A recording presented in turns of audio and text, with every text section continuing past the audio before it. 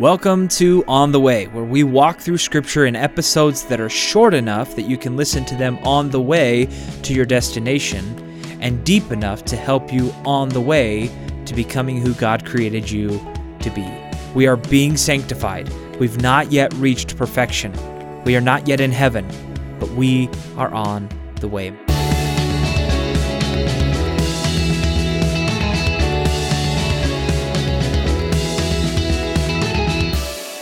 Welcome to episode 35 of On the Way. Today we're doing Luke 14 and 15. In this section, we're going to see Jesus continue to encounter outsiders. They're sick people, poor people, blind people, lost people, Samaritans, tax collectors, and on and on. They're all outsiders. And Jesus is irrationally generous to them. People keep wanting to discard them, reject them, or forget about them, but Jesus keeps loving them. Jesus came to seek and save the lost. The first story is a man with swollen arms and legs, and Jesus healed him. But he did it on the Sabbath again. So all the religious leaders got mad again.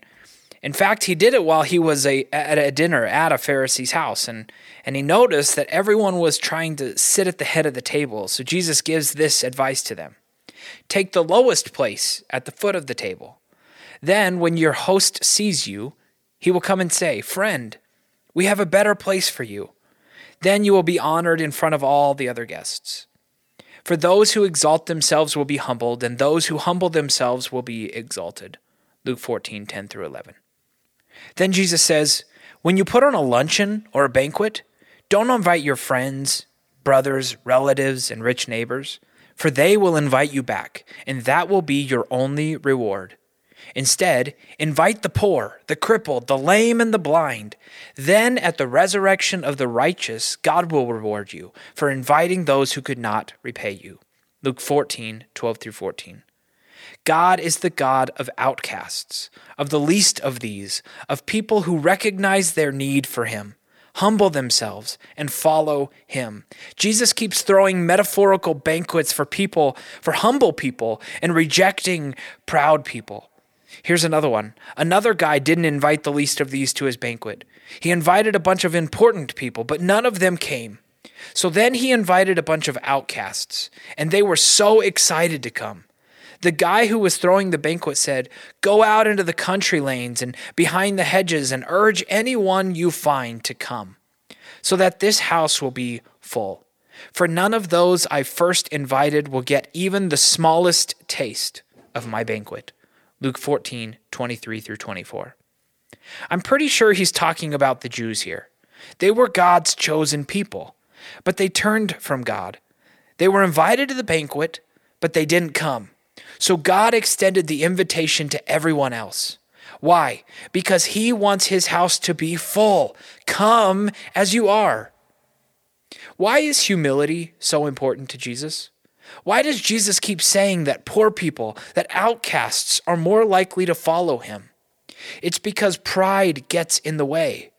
Verse 25-33 tells us that following Jesus requires us to turn our back on the world and everything we once put our faith in and completely follow him. But don't just say you'll follow. Do the math first. Count the cost. If you say you'll follow Jesus, then give up and go back to your old faith in yourself, faith in other people, or faith in the law, faith in possessions, then you'll fall away. If you set out to build a house, make sure you can finish it before you start. If you go to battle, make sure that you can win before you fight. What good is an unfinished building? What good is a destroyed army? What good is a follower of Christ who doesn't actually follow Christ? Jesus uses this analogy. What good is salt that loses its flavor? Don't just pray a prayer of salvation and call it good. Christ followers actually follow Christ. Then chapter 15 continues the theme of God being the God of outsiders. It says, tax collectors and other notorious sinners often came to listen to Jesus teach.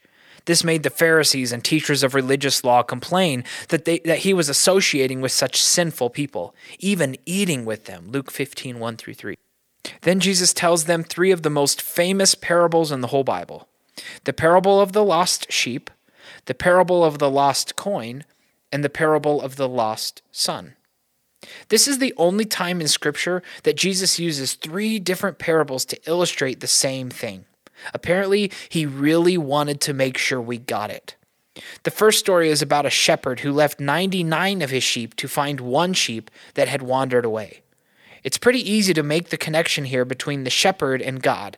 God's priority is lost people. If our priority isn't lost people, we're not on mission. Let me say that again.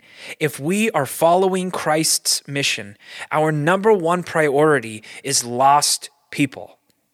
Then Jesus talked about a woman who lost one of her 10 coins. She tore the house apart looking for it, and when she found it, she threw a party. And here's the key. Jesus said, "There is joy in the presence of God's angels when even one sinner repents." Luke 15:10. I love a lot of what we do in the church, but everything else has to be secondary to reaching lost people. The third story is the most famous story. Many people call it the story of the prodigal son. A father has 2 sons. One takes his inheritance early, runs away from home, parties, lives the sinful life he'd always fantasized about living, but he runs out of money. Now he's hungry. He can't even get his boss to let him eat pig slop. So finally, he ran home to his dad, and instead of rejecting him, his dad ran to him, hugged him, and kissed him, and threw a party for him. Meanwhile, the other son, who had stayed faithful to his dad, gets jealous. So the father said to the jealous son, "Look, dear son, you have always stayed by me, and everything I have is yours. We had to celebrate this happy day, for your brother was dead and has come back to life. He was lost, but now he is found." So let's summarize. In each of these stories, there's something in the wrong place and something in the right place. First, there's the lost sheep. What's in the wrong place? Well, the shepherd is God, and we are the lost sheep. Then there's the lost coin. What's in the wrong place? What's in the right place? The woman is God in the right place, and we are the coin. Then there's the lost son. What's in the wrong place? What's in the right place? The Father is God, and the Son is us. The shepherd's focus is on what is in the wrong place. The woman's focus was on what is in the wrong place, the coin.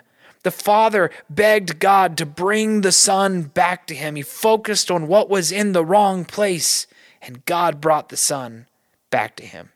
Jesus finds us in the wrong place, and he says, "Follow me." Wow, what an incredible passage. Okay, that gets us to the end of chapter 15. If you're getting together with a group to discuss this episode, we've included some discussion questions in the show notes. And if you have time, spend a few moments in prayer before your gathering. Ask God to use these passages to form you into the person he created you to be. Thank you for joining me for this episode of On the Way. Here are the discussion questions for this episode. Number 1, Jesus constantly told his followers to humble themselves. Why is pride so detrimental to our faith? Luke 14:10. Number 2, Luke 14:28 tells us to count the cost before we choose to follow Jesus. What is the danger of following Christ without recognizing what it might cost you? Luke 14:28. Number 3, Jesus tells 3 stories in Luke 15 to illustrate the importance of saving lost people. Do you believe churches in America work hard enough to reach lost people? Luke 15:10. Number 4, the older brother in the story of the lost son gets jealous when the father celebrates the return of the prodigal son. What is his jealousy meant to illustrate in the church? Luke 15:29-30. Number 5, there are many lessons we can learn from the story of the prodigal son. Which lesson stands out to you most? Luke 15:24.